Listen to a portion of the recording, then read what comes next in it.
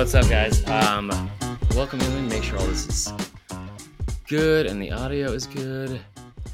Hope everyone is having a good week. It's been a fun week. We had media days, and it just ended this afternoon. So it has been a pretty wild week for me, and I think most of the SEC and stuff like that in general had a crazy day 4.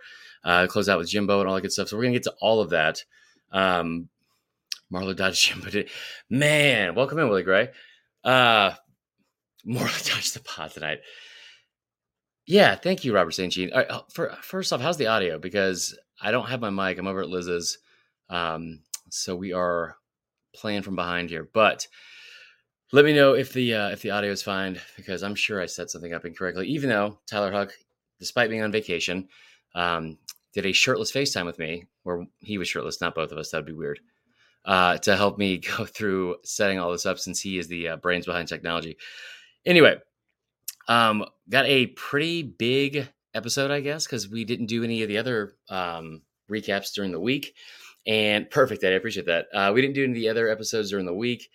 And just, it was a crazy, crazy week, like I said, from media days here in Atlanta. But we got a recap of the whole week. We're going to start about all the things that happened on day 4 with Bryan Harsin's comments and Jimbo Fisher's that had everyone talking. They were trending on Twitter and all social media, all that good stuff. Kirby Smart's new deal, we'll get into that, and the ridiculous backlash from it for no reason. What's up, Tyler Davis? Why are you going 90 miles an hour listening to this podcast? And then we'll do some just, recap from the rest of the week and some winners and losers, I guess. When I say losers, I just mean Clark Lee, the Vanderbilt head coach, who had maybe the quote of the week or lie of the week, depending on how you want to look at it. Him and Jimbo Fisher would definitely be in the running neck and neck on that. But anyway, like I said, and then we'll also answer all y'all's questions as well from Facebook and Twitter and all that good stuff. So let's get into it. Today was day 4 of SEC Media Days. As I said several times, we were there all week. Connor was also there from SDS. I think Matt Hayes, who is technically a coworker, but I've never met him. We were all there representing SDS all week. It was a blast. I love media days. It's always a lot of fun. I think people that are like seasoned veterans of media and don't live off of other people's like compliments for validation, like me, are probably over it, because they, it's a lot of coach speak for 4 days. It's a lot of work for 4 days. It's roughly an 80-hour work week. But I love it, man. You get to meet so many people. You get to talk to all these different players, coaches, all that good stuff. And if you kept up or followed along all week, I had probably the best week I've ever had work-wise, and had several comments that got a lot of national attention. Had nothing to do with football. Had to do with gambling, fake Southern accents, and then me telling the longest question ever to Kirby Smart. So I don't get shot mostly. Okay, that's fair enough. Thanks, James. So today, day 4, everything that happened today was largely about Jimbo Fisher. Jimbo Fisher was, and real quick, most day 4s of SEC Media Days suck, right? Because Wednesday night, fun fact, we all go out. Usually in Birmingham, it's karaoke night. Last night, it was just get drunk at the hotel bar night and try to watch all these 27-year-old assistant producer, what do you call it? Like radio show hosts hit on my girlfriend, which was a ton of fun. Shout out Ty Richardson from Arkansas. But Thursday sucks because it's usually Vandy, for whatever reason, Auburn, and then some other throwaway school. I think it was Mizzou in the past. And everyone is ready to go. It's been a long, long week already. Everyone's fucking ready to leave.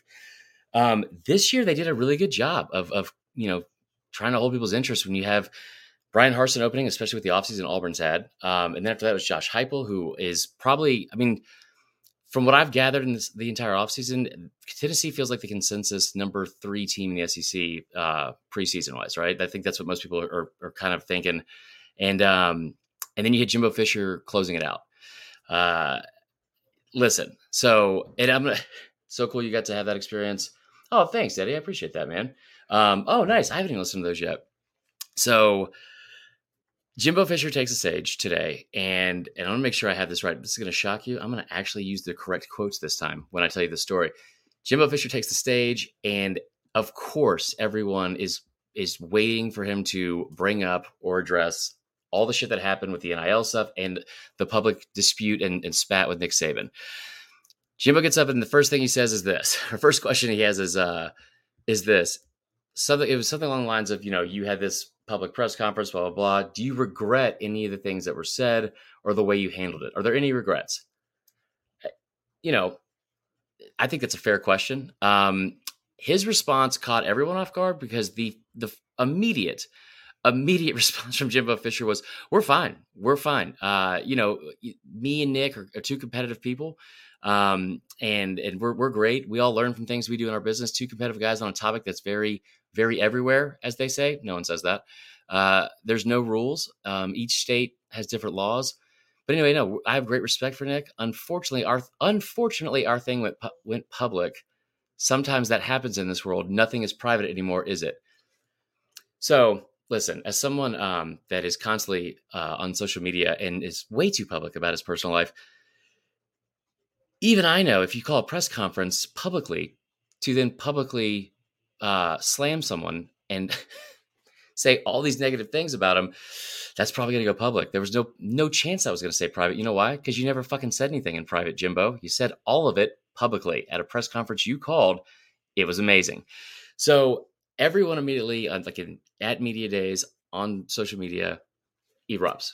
Because it's a stark contrast from what he said then to what he said now. If you forgot what he said in May, it was incredible. He opened by saying it's a shame they had to be at that press conference that he called, and then went on to say everything was despicable about 7 to 18 times.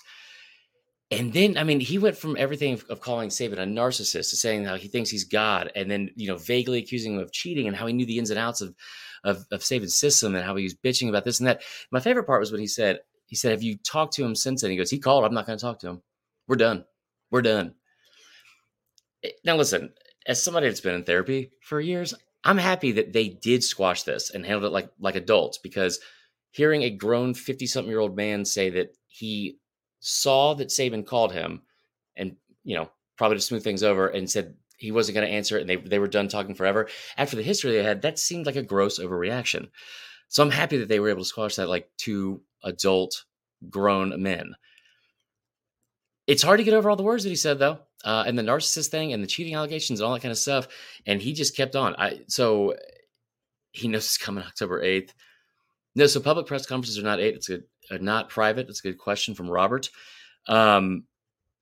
Ricky Bobby Light. Now, listen, Jimbo Fisher is a lot of things, and he's caught a lot of grief and flack from me, especially this offseason. A&M fans defended him, just adamantly and to the death. And they still, and they did today as well. And that's their coach. Why shouldn't they? What surprised me the most was when you go through all the things that were said, you knew this was going to be a fucking shit show of fun when he took the podium. No one talks faster. No, I've always said this. Jimbo Fisher, every time he opens his mouth, I feel like he should be in a rocking chair on some front porch lying about the size of a fish. That's his whole thing. That's like his whole shtick. We've seen it with Mullen and people lashing out irrationally in the moment. I do it all the time. I'm going to probably do it in a couple of minutes. It's odd to see something go that public because it's arguably the biggest news of the offseason that wasn't rule related. You know what I mean? Or anything like that. Where's the actual host this week? Appreciate that, James Spivey. So Fisher continues. He goes on. The first 3 questions for his entire press conference were all about Saban. To be fair, play devil's advocate here, Saban didn't have a single question asked about the argument he had with Jimbo. Do I feel bad for Jimbo on that? No, because again, you called a public press conference to lose your mind. Now, the other news from Jimbo's press conference, Ainias Smith, the all everything, do everything offensive player he has, got a DWI and was arrested on Wednesday morning, a day before he had to come to Atlanta for media days. Now, that sucks for him because he missed out on the World of Coke, but also sucks for a lot of other reasons because it wasn't just a DWI. He also had unlawful carrying of a weapon and less than 2 ounces of weed. Listen, I'm not going to pretend to know how to do drug math because I don't. Square foot math, no clue. Drug math, no clue. Cousin math, I got you. If this was like 2 ounces of weed twice removed, I could easily tell you what that means. But Ainias Smith, they're going to look into it. Jimbo said he had no comments on it, which is pretty standard. But Would this be a big loss if he was suspended for the season or had to face charges? Absolutely. Will that happen? No. Um, I think in most cases for media days, this would have been a massive story just because there rarely are huge stories that happen during the week. But this was, I think people have been frustrated with Jimbo and A&M in general, and maybe a lot of that's unfair. So this was something that was kind of like lumped in with this. We're not going to find out anything for weeks. He'll probably face, a 1 to 2 game suspension, and he'll be back before they play Miami in week 3. So Cousin squared equals Alabama, and, probably Mississippi too. No, listen, I know I give a lot of shit to Jimbo and A&M, especially this offseason. There were a lot of positives from what Jimbo did today and the things he said. And again, no matter what happened in May or the shit with Saban, there's probably not a more charismatic, non-PG charismatic guy in the SEC as a head coach. And I say non-PG because Sam Pittman and Beamer once again proved they're the most likable coaches in the conference, possibly the country.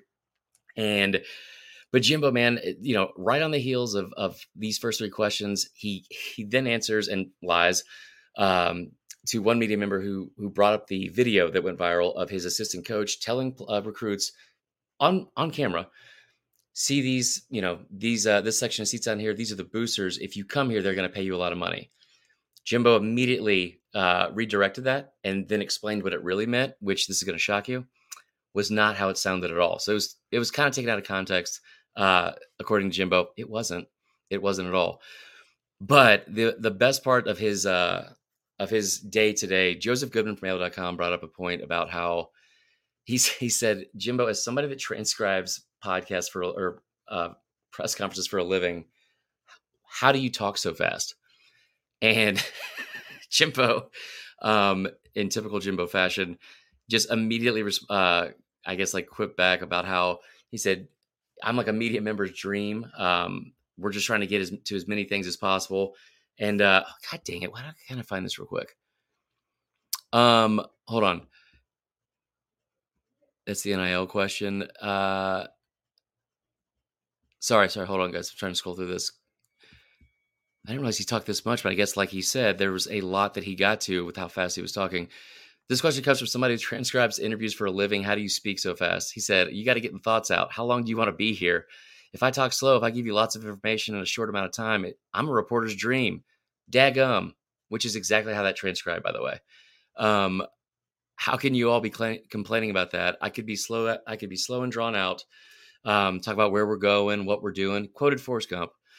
And then he said, heck, I get you in and out, man. You know what I'm on a limited amount of time and probably some, I don't know, performance enhancing things.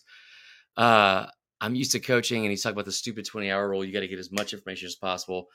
And it was hands down the quote of the day. It was hilarious. Other positives of this, listen, they are I brought up Tennessee being potentially the 3rd best team in the SEC. I probably misspoke because A&M is probably going to get that that vote. I think probably when you see the predicted order of finish come out tomorrow. You sign the number 1 recruiting class in the history of recruiting. You've got talent, a lot of talent come back. He didn't really touch on the quarterback situation, said that's going to be a battle in fall camp. But other than that, it was a fun day from Jimbo, and he caused a lot of stir in what he said. Also, oh God, I shouldn't have said anything about the cousin math, because that's all we can talk about in the comments here. The other big name of the day besides Josh Heupel, Bryan Harsin opened the day from Auburn. Everyone I talked to all week is down on Auburn. Everyone thinks Harsin's on the hot seat. You guys have heard me say it several times. I don't think he's on the hot seat. I don't think he should be. I think the way everything unfolded in January and February made the boosters and the university look way worse. And if anything, they had to do more of an overcorrection from like a PR standpoint, and kind of go to bat for him and make everything seemed like it was not that big of a deal, and that they were all in on Harsin. Harsin came out and said this, and it was, I think, spoke volumes about, what happened in February. He said in the second paragraph in his opening statement, there was an inquiry. There was hold on real quick. There were questions, there were comments, and there were accusations, and it didn't work. Flat out, it didn't work. Listen, that is the most "I lived, bitch" meme. Talking about that the text message meme imaginable. I mean, Bryan Harsin, I feel like, has probably been the most disrespected coach in the conference, including Clark Lee from Vandy or Jimbo or anything like that. Anything like that.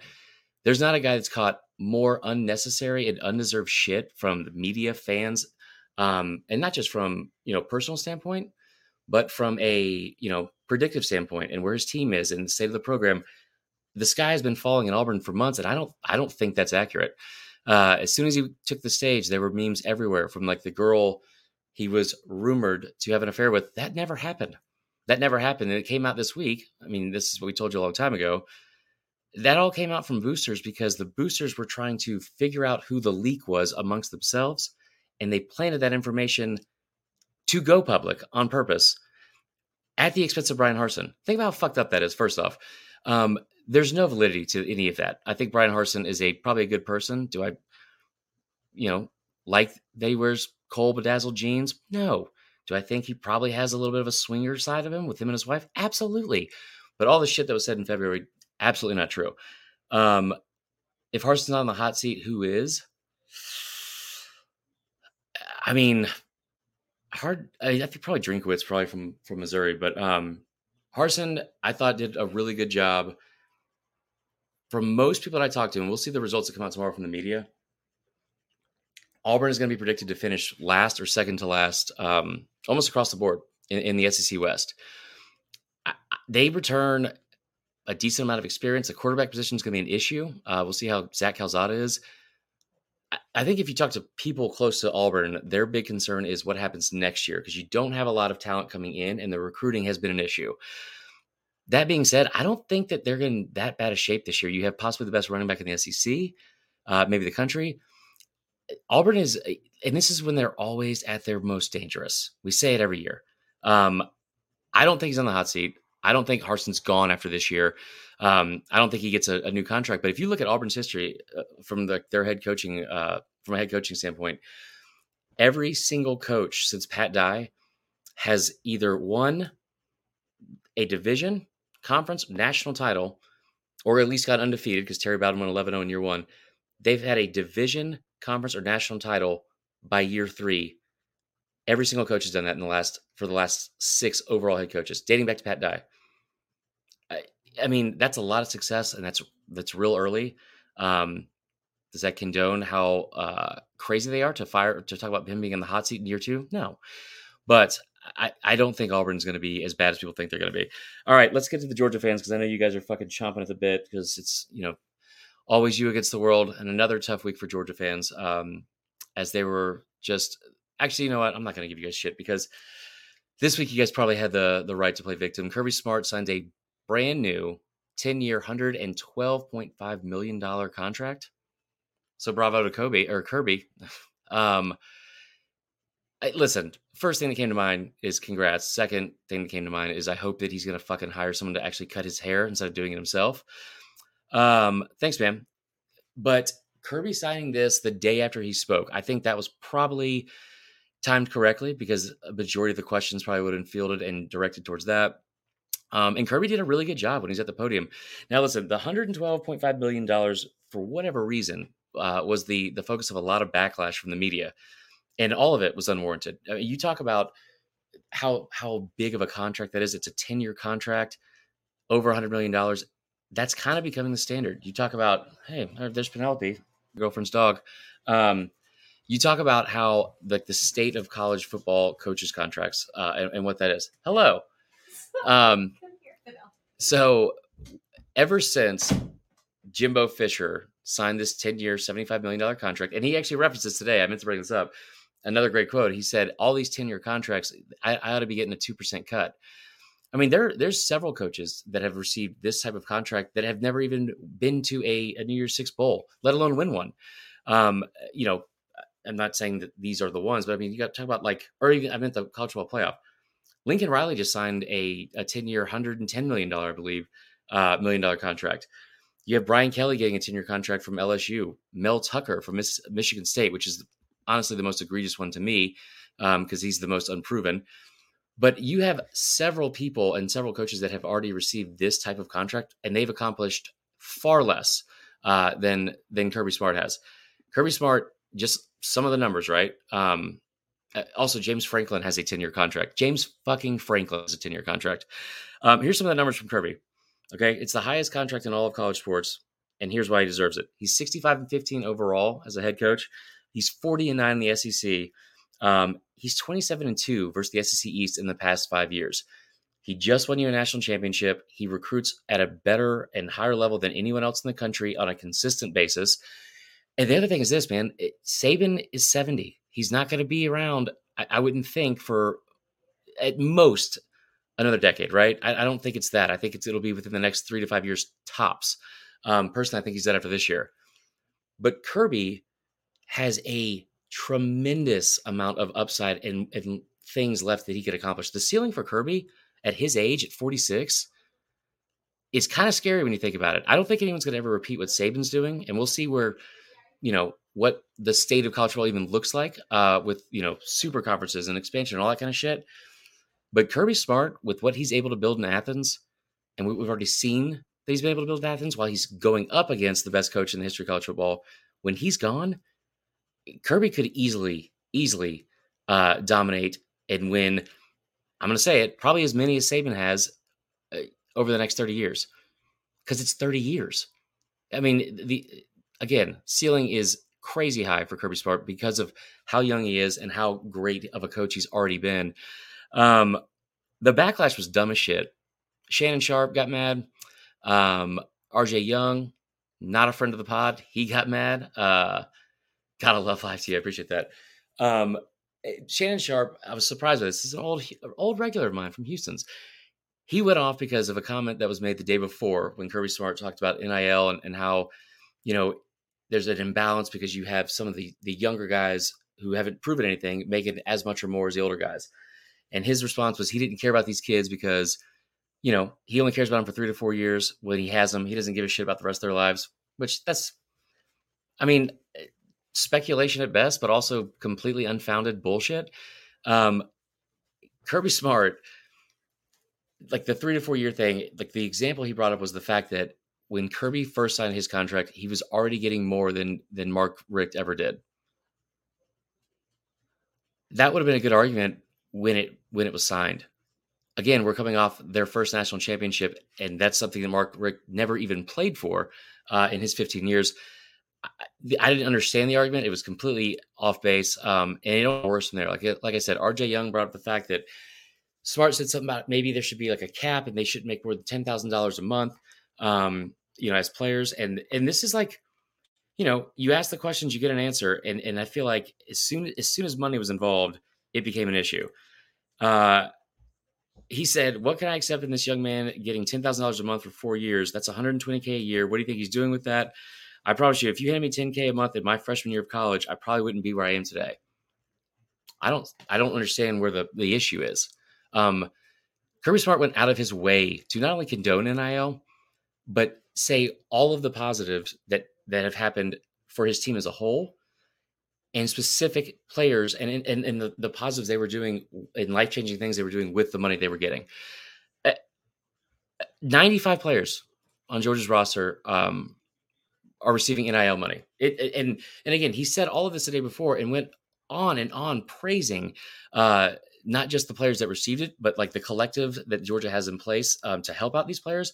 Even went on to bring up one of the players who's paying for his dad's dialysis and medical bills, and how great of a thing NIL is for things like that. I don't know how you could take this out of context and be mad, except for the fact that, like, people, like I always say, we're a nation of haters, and people will forgive you for a lot of things, but success isn't one of them. If you go back and look at the actual, statements and quotes that were made, the day after Saban and Fisher had their public bullshit, somebody asked Kirby Smart what his thoughts on NIL were, and he shied away from the Saban drama, of course. But his quote on NIL was almost verbatim what Saban was saying, almost verbatim, and there was no response or outcry or any kind of attention brought to it from fans or the media. Now, listen, I think that's probably for a number of reasons. But what Kirby said, reiterating what Saban said, or mirroring what Saban said, is kind of what the majority of people and coaches also believe. When you talk about like NIL that's in its like completely unregulated and its infant stages as being implemented in the NCAA, of course there are going to be concerns. Of course there are going to be potential problems. And coaches are the ones who are experiencing this the most and closest to it. They're discussing them. They're bringing that up. Listen, like I've said this before, if I tell you that I was late because I was in traffic, that doesn't mean that I was complaining about traffic. That just means there was fucking traffic. Discussing and addressing potential issues for something that has a fuck ton of potential issues and current issues isn't complaining. So this whole narrative about how these coaches are complaining about NIL and they're mad about players getting paid, that's not fucking true. Like across the board, it's not true. Do you think the 10-year, it's a question from one of the current viewers. Do you think the 10-year contract was to prevent any chance Kirby considers going back to Bama if Saban retires? I mean, maybe, but I don't think so. I hope Bama goes after Kirby. I don't care how that sounds. For all the reasons I've already said. I don't think, as dumb as this sounds, when they write out these contracts, I mean, how much of it fucking matters? You know what I mean? Like if you're going to leave, you're going to leave. The team that's going to hire you away is going to pay your buyout. If you get fired, the team or the program that fired you, they're going to pay a huge buyout so they can move on from you. We've seen this everywhere. I don't think Georgia is going to be, innocent of any of those potential things that we've seen Auburn do it over and over and over. I mean, think about how many fucking coaches are getting paid at Auburn that haven't been there. I mean, Tommy Tuberville is taking a salary as a senator, and I'm pretty sure still getting paid from he's been gone for over a decade. I said this in the pandemic year to Connor because he didn't think anyone would get fired then because universities couldn't afford it. Money is not a real thing in college football, and especially in the SEC. It doesn't matter how much the fucking buyout is. It doesn't matter how much left is on the contract. If you have enough people that want to buy this out tomorrow and restructure the deal, no, they probably wouldn't do that. But regardless, money is not a fucking obstacle in college football, and especially at a place like Georgia. So I think it's a great contract. I think he is more than deserving of it. Again, like I said, it just kind of shocked at the reaction from it. I do think that in today's world of social media and these just gross overreactions, I don't know if it's just people don't have reading comprehension skills, or if it's just they know what sells. If it's we react to bad reactions, like the stuff you see all over the news, social media, all that kind of stuff. That has kind of built this type of I guess unnecessary response, but very, very I don't even know the word I'm trying to fucking say right now. Consistent response from national media, from people that we used to respect as journalists. Not saying RJ Young, because I never fucking respected that guy, but you know what I mean. All right, that is all from the Kirby stuff. Kirby again with a fantastic day on Wednesday, by the way. I even asked him a question. Of course, I opened by telling him that I was admittedly a Bama fan, and got into some questions about Stetson Bennett. We'll start with Kirby, and we'll go through just some of the highlights from media days in general and some of these teams. If you have questions about a certain team or player, let us know. There was a lot of impressive people. I thought Kirby was one of the best. It was visible how much more confidence he had and how much more relaxed he was coming into this year at media days versus past years. The question I asked him was, when you come back down one and late in the fourth quarter and you still have Stetson in the game, and not only do you keep him in the game, but you call all passing plays right down the field, 4-play drive, 4 plays, 75 yards, game-winning drive from Stetson Bennett. I asked him if that was what kind of personal victory that must have been like, especially as somebody that was questioned constantly, and specifically in games versus Bama. He answered about it as well as you could, but what he said about Stetson was more telling than anything. He brought up the fact that Stetson is the most disrespected, underrespected, and underrated player he thinks in all of college football in the entire country. And he loves it. And he hopes that we keep doing it and I'm sure Georgia fans will, because it's done nothing but been proven wrong time and time again. But, because he isn't 6 feet tall and he's a walk-on, people still apparently don't get that message. Now, seeing Stetson Bennett at media days with the biggest crowd maybe of anyone besides Bryce Young all week was a sight to see. And again, much deserved for that kid. The one thing I will say that was interesting, Kirby brought up that Stetson is their guy. He's the starter going into the season, and that's not in question. I asked Cedric Van Pran about, like his thoughts on going the year and having Stetson already knowing he's the guy, what kind of confidence the rest of the team and the offense have in him. And his immediate response was to say that we have confidence in everyone, and it's great for Stetson, but there's a lot of other guys in that room that we feel just as or more confident in. Now, we just heard from Kirby saying it's, Stetson's the guy. I heard from another Georgia writer as we were walking to lunch, and he said, and I quote, I'm not going to tell you who it was, but he said, honestly, Stetson Bennett sucks. He's not a good quarterback, and he's been a backup to every fucking quarterback on the roster and depth chart for the past 2 seasons. So does he think he is the starter at the end of the year? No. I was kind of surprised by that, but I shouldn't be after the way Georgia fans have been over the past couple years. Hold on. Liz, can you please get Penelope? This is fun, guys. Jesus Christ. Anyway, I hope you guys are enjoying this. Is the last time we're going to record from this location, I guess. Hold on. Anyway, questions about other teams, like I said. Jesus Christ. Timeout, guys.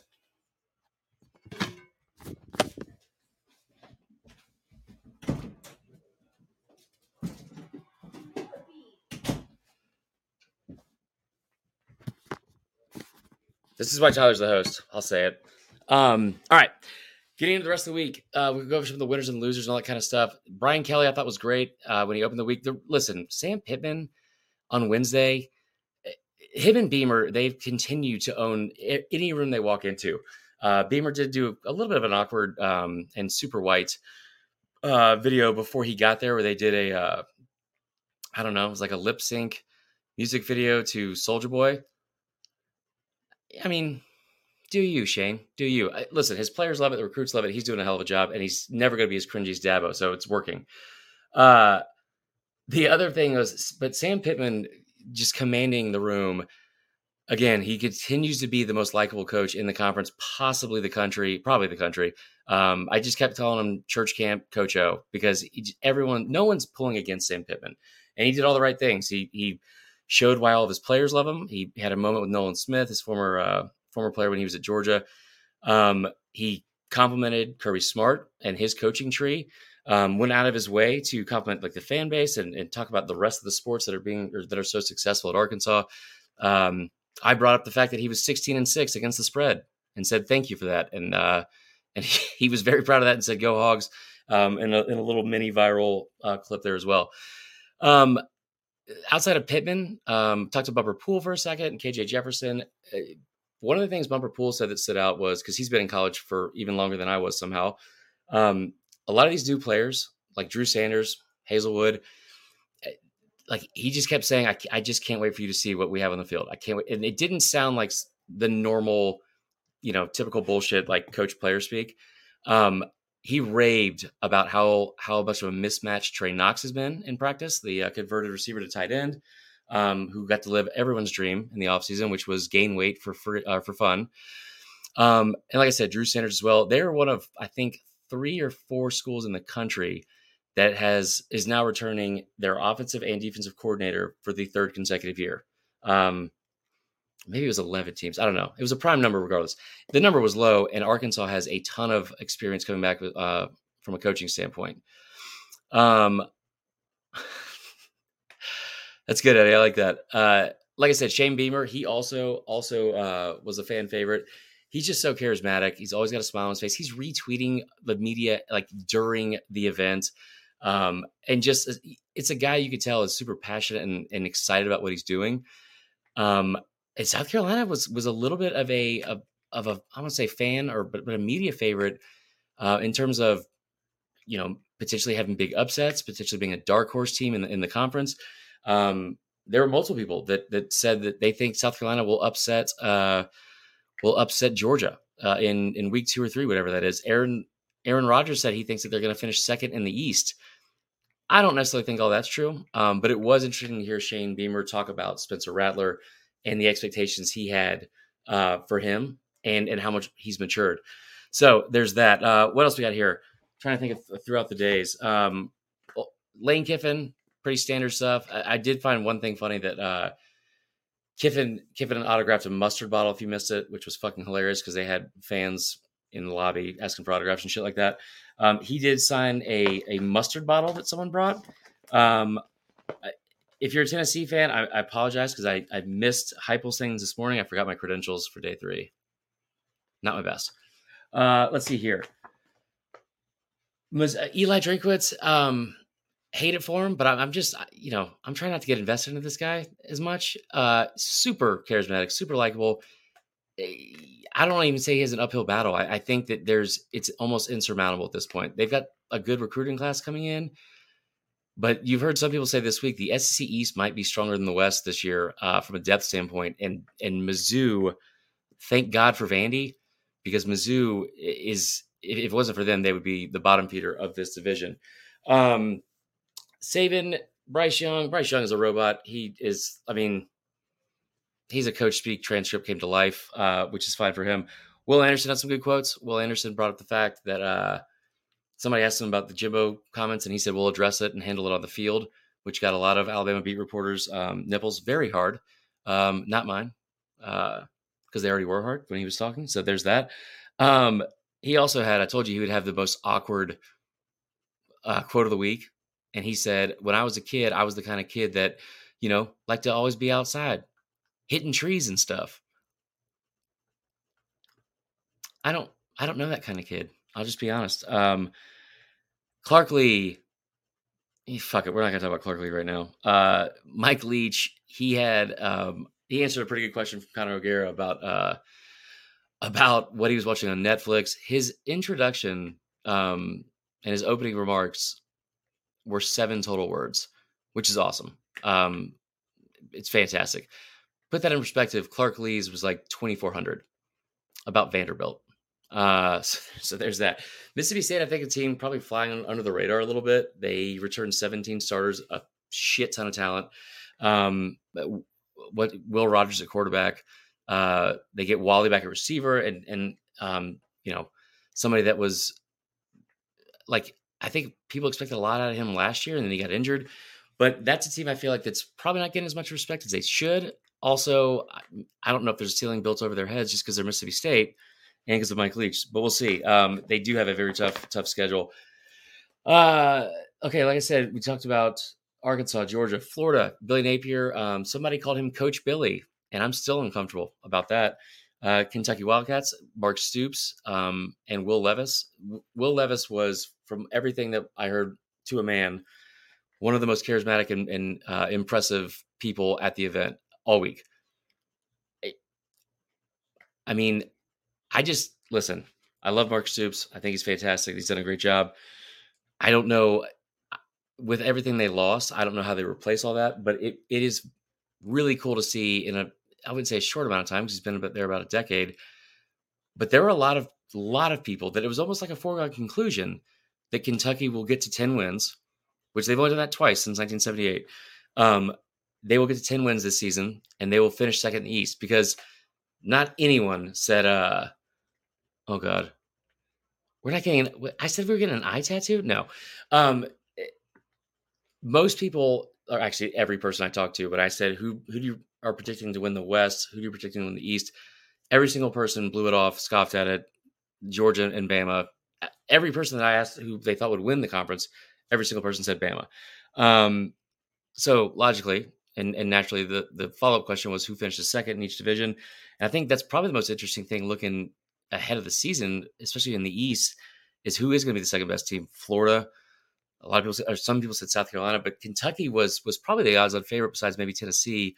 And it kind of feels like they've arrived when you talk to just the overall I guess, sentiment of like what people think of that program.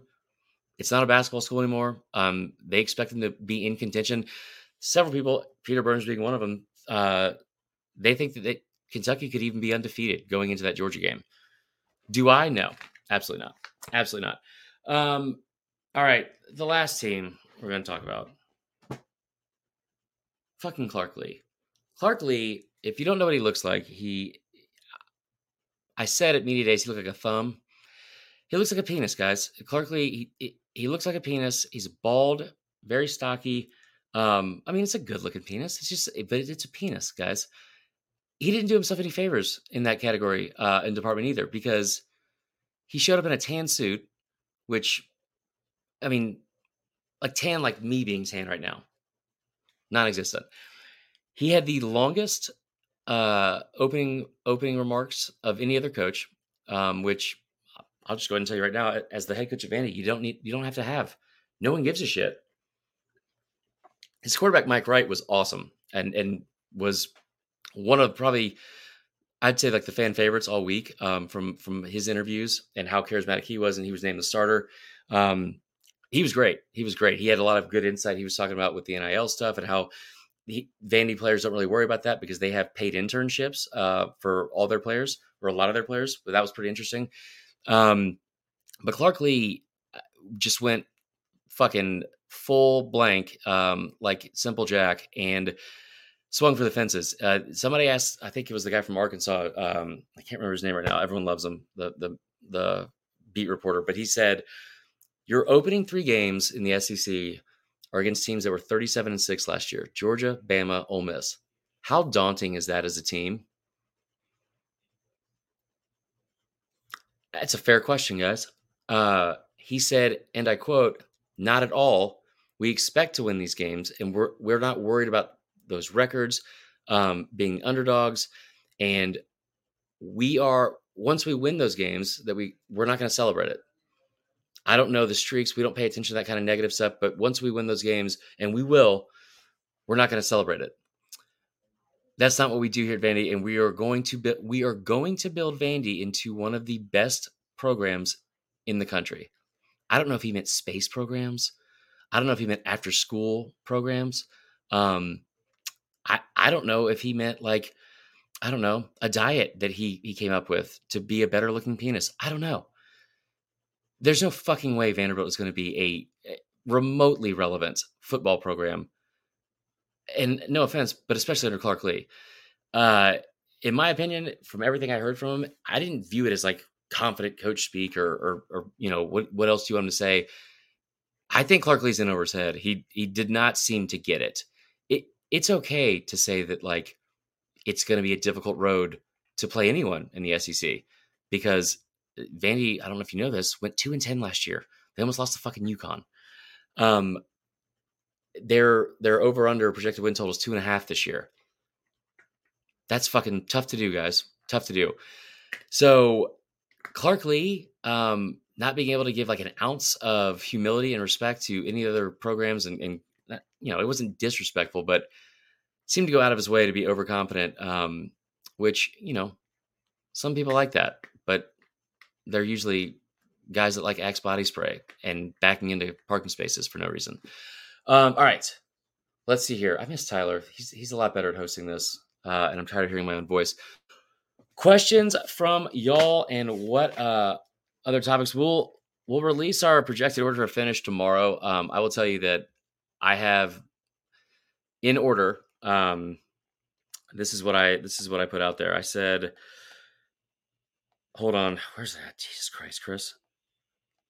I have in the East: Georgia, Tennessee, Florida, Kentucky, South Carolina, Missouri, and Vanderbilt. In that order: Georgia, Tennessee, Florida, Kentucky, South Carolina, Missouri, Vanderbilt. I got talked into Florida last minute. I was not very high on them going into the season until Anthony Richardson showed up at 240 pounds. Didn't look like it. And, as most of you know by now, runs a 4.4, can throw the ball 75 yards in the air. Tim Tebow, who I think is probably a little bit biased for Florida, and probably not the best judge of talent for quarterbacks. But he said he is the most gifted and dominant athlete at any position in the country, or has a chance to be because of how special and how much of a freak he is. I don't think he's wrong. I still have him finishing third, though, behind Tennessee and Georgia.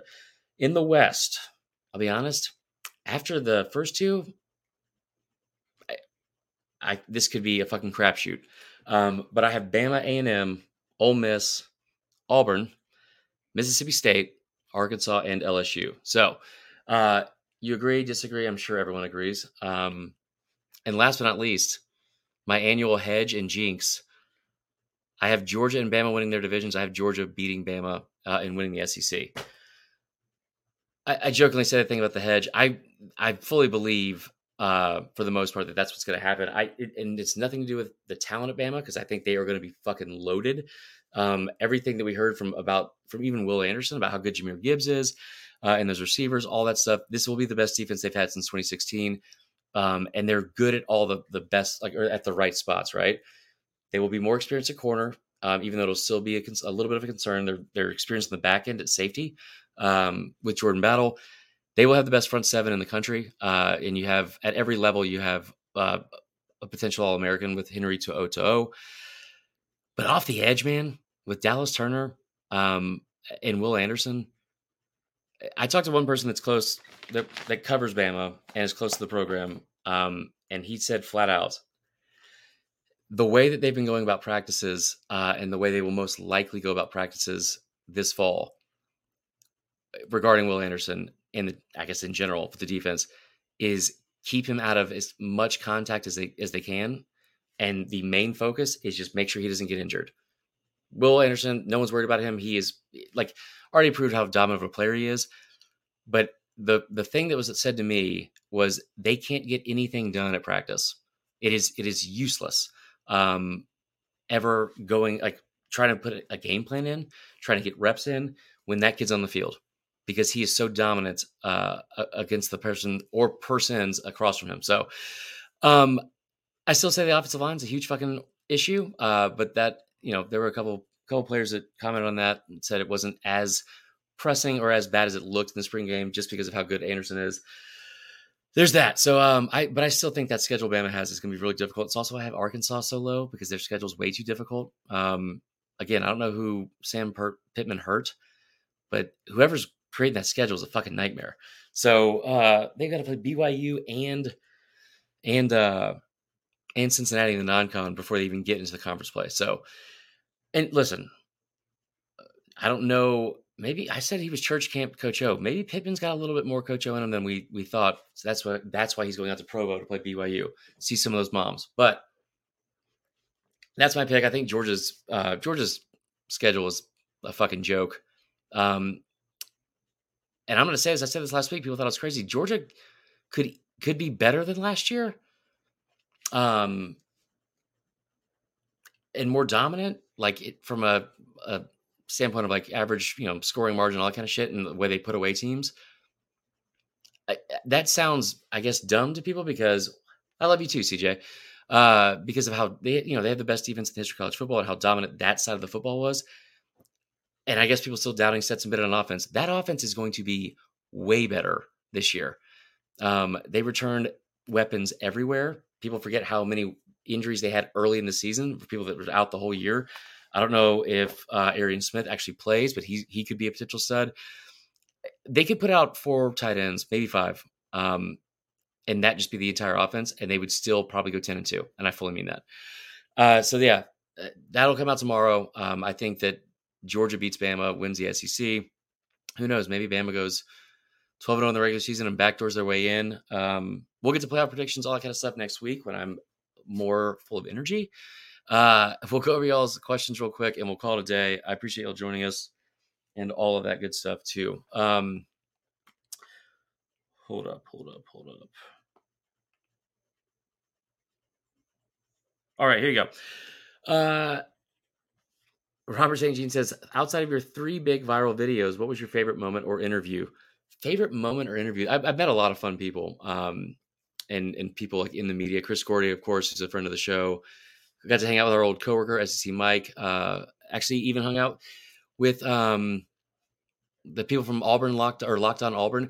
I tell you what, the upset of the year was there were several people that not saying it's an arrogant way, but recognized me from Twitter, which I just assumed was a bad thing. I guess, I mean, just because the pun Vern Funquist is so good or so funny to people, they can overlook all of my shit tweets because that just was that was like a constant theme of the week. But yeah, hung out with a lot of those fun people. The guys from SEC Network, of course. Doring was fucking on one. Peter Burns shaving a mustache. It was a lot of fun from that standpoint.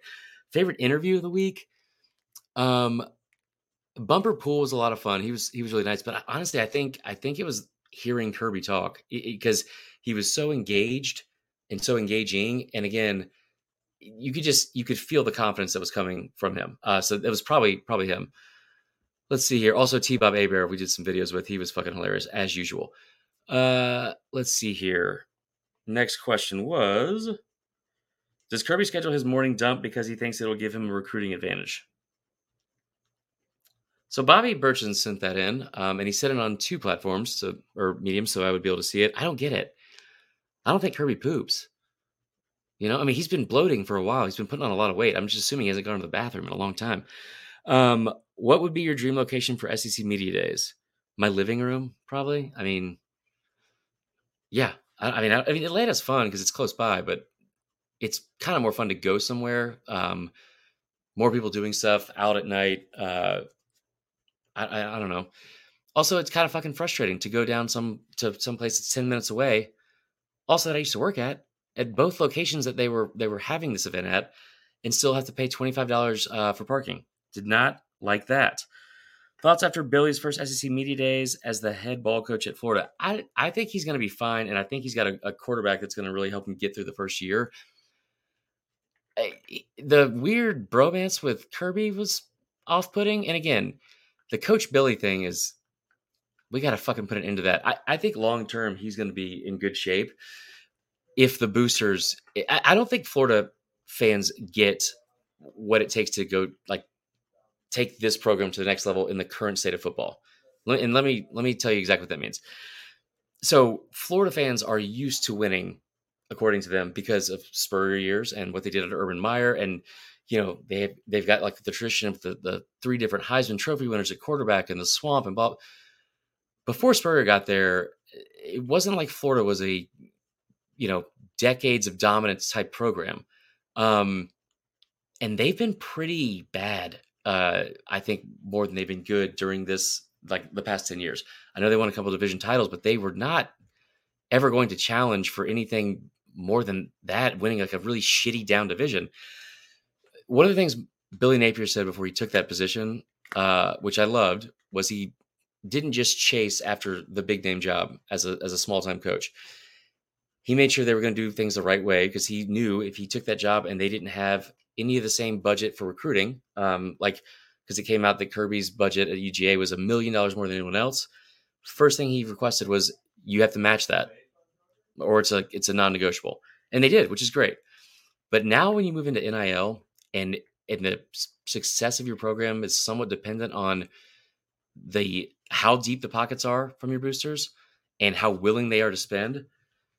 I said this before, this is going to be the ultimate equalizer for all blue bloods that have been dormant. USC, Texas, Tennessee, all those programs are going to start thriving again, in my opinion, or at least being relevant consistently because they have the money and resources to win and get recruits. Florida does too. They just don't want to fucking spend the money. Napier has basically had to beg his boosters for money. And I'm not going to get upset about like his recruiting class rankings right now or what the fuck ever, because I think he'll be a good recruiter. But I don't think Florida fans know that they have a part in this too, which sounds odd. But as somebody that's donating to basically the result on the field now, if you're just trying to amass talent, I don't think that they get it. They didn't get it under Mullen. All I heard, for all 3-4 years he was there was how good of a team and how good of a developer he was, and how, he did this with 3 stars. Look at Kyle Trask, he did with Dak Prescott. These star rankings are always skewed anyway and overrated and blah, blah, blah. And they it's not important. It took 1 year for that mindset to change when Mullen went 6-7 the year after going to his 3rd New Year's Six Bowl in a row. if you can't recruit, you can't win in college football at this point. Kirby even said it. I mean, we've heard everyone say it. Kirby said it right after the game where he fucking destroyed Dan Mullen. Florida fans didn't get it then. I don't think they get it now. And so I don't know if they're going to do the things necessary to help Billy Napier or Coach Billy be successful. That's just my opinion. And I'm sure Florida fans will have a very calm, measured, and reasonable response to that. All right, other questions we got. And then we'll call it a night. Do you think Harsin should be gone? No.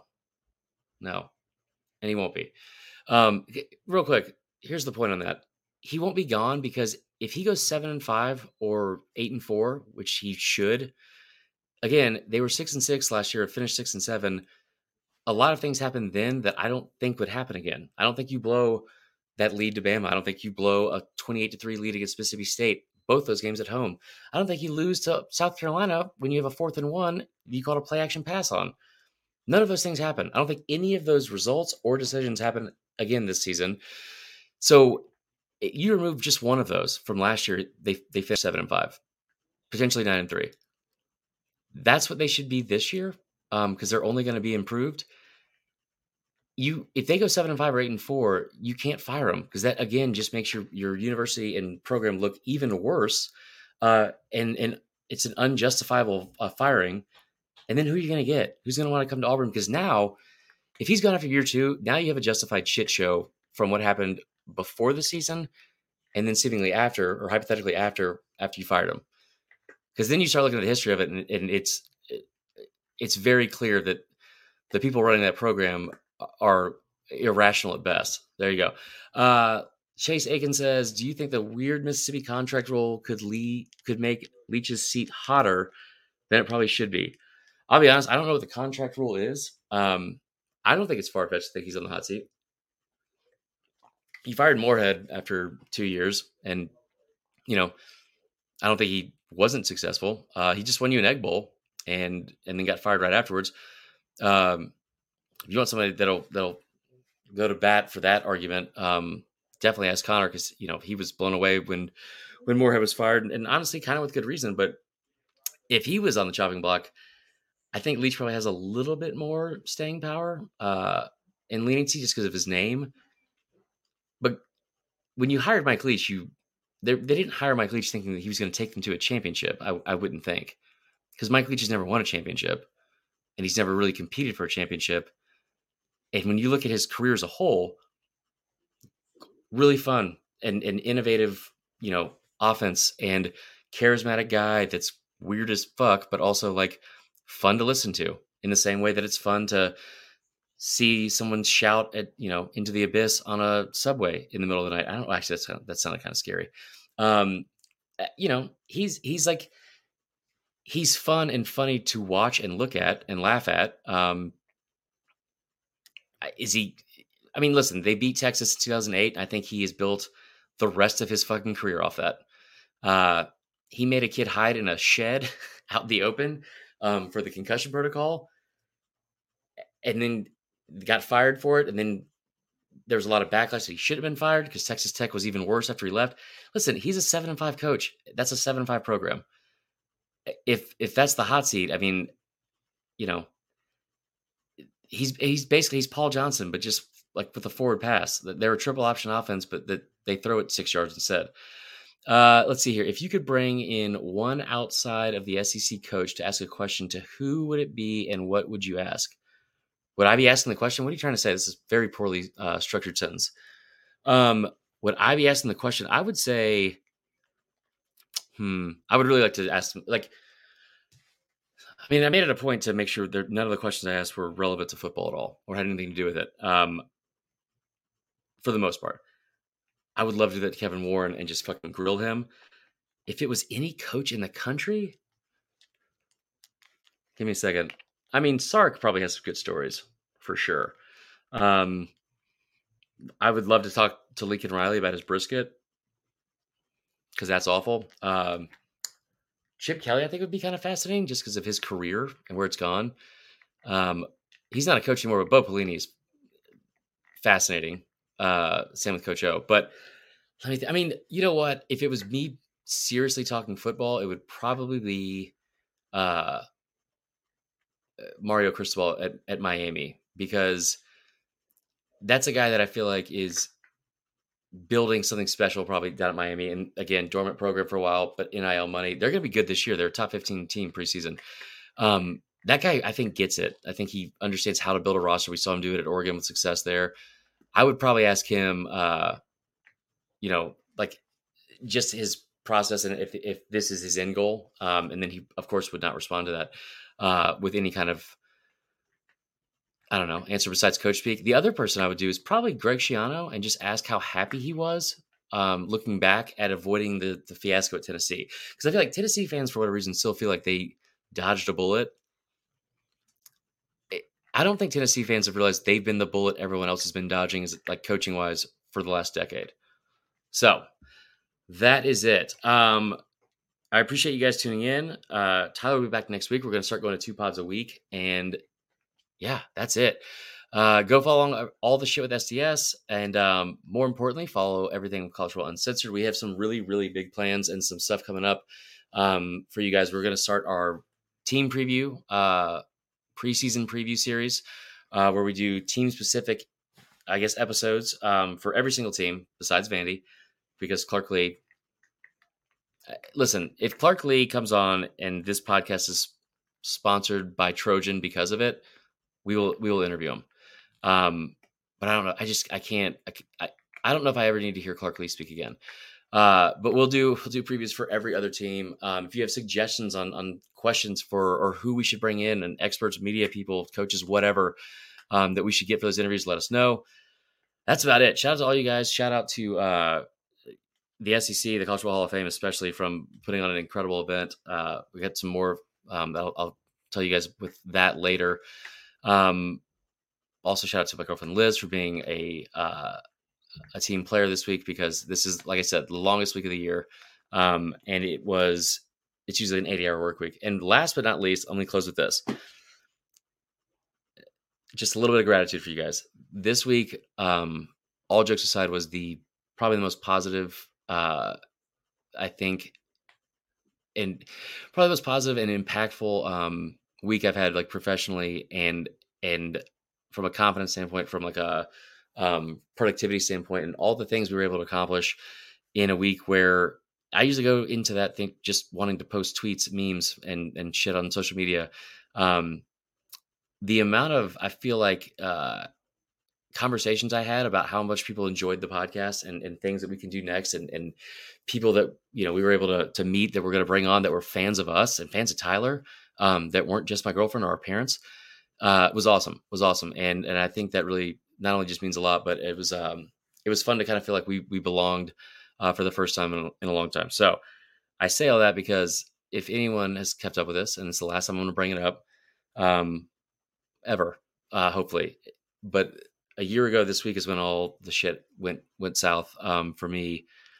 And it was, that was kind of like top of mind because it was during media days, but we're a year removed from that. And so fucking happy. And me and Tyler, like I said this before, Tyler had a baby. My life goes to shit a month before the season. And we were able to have that much fun and that much success and do that many different cool, unique things with the podcast in year one. Year two is going to be a lot of fun. It's going to be even better. So I'm excited for you all to see what's coming and what we got in store for you. And we appreciate all the support. Again, we mean that from the bottom of our hearts. So that's enough sappy shit. I'm going to go take a shower and a nap for 3 days, and we will see y'all next time, guys.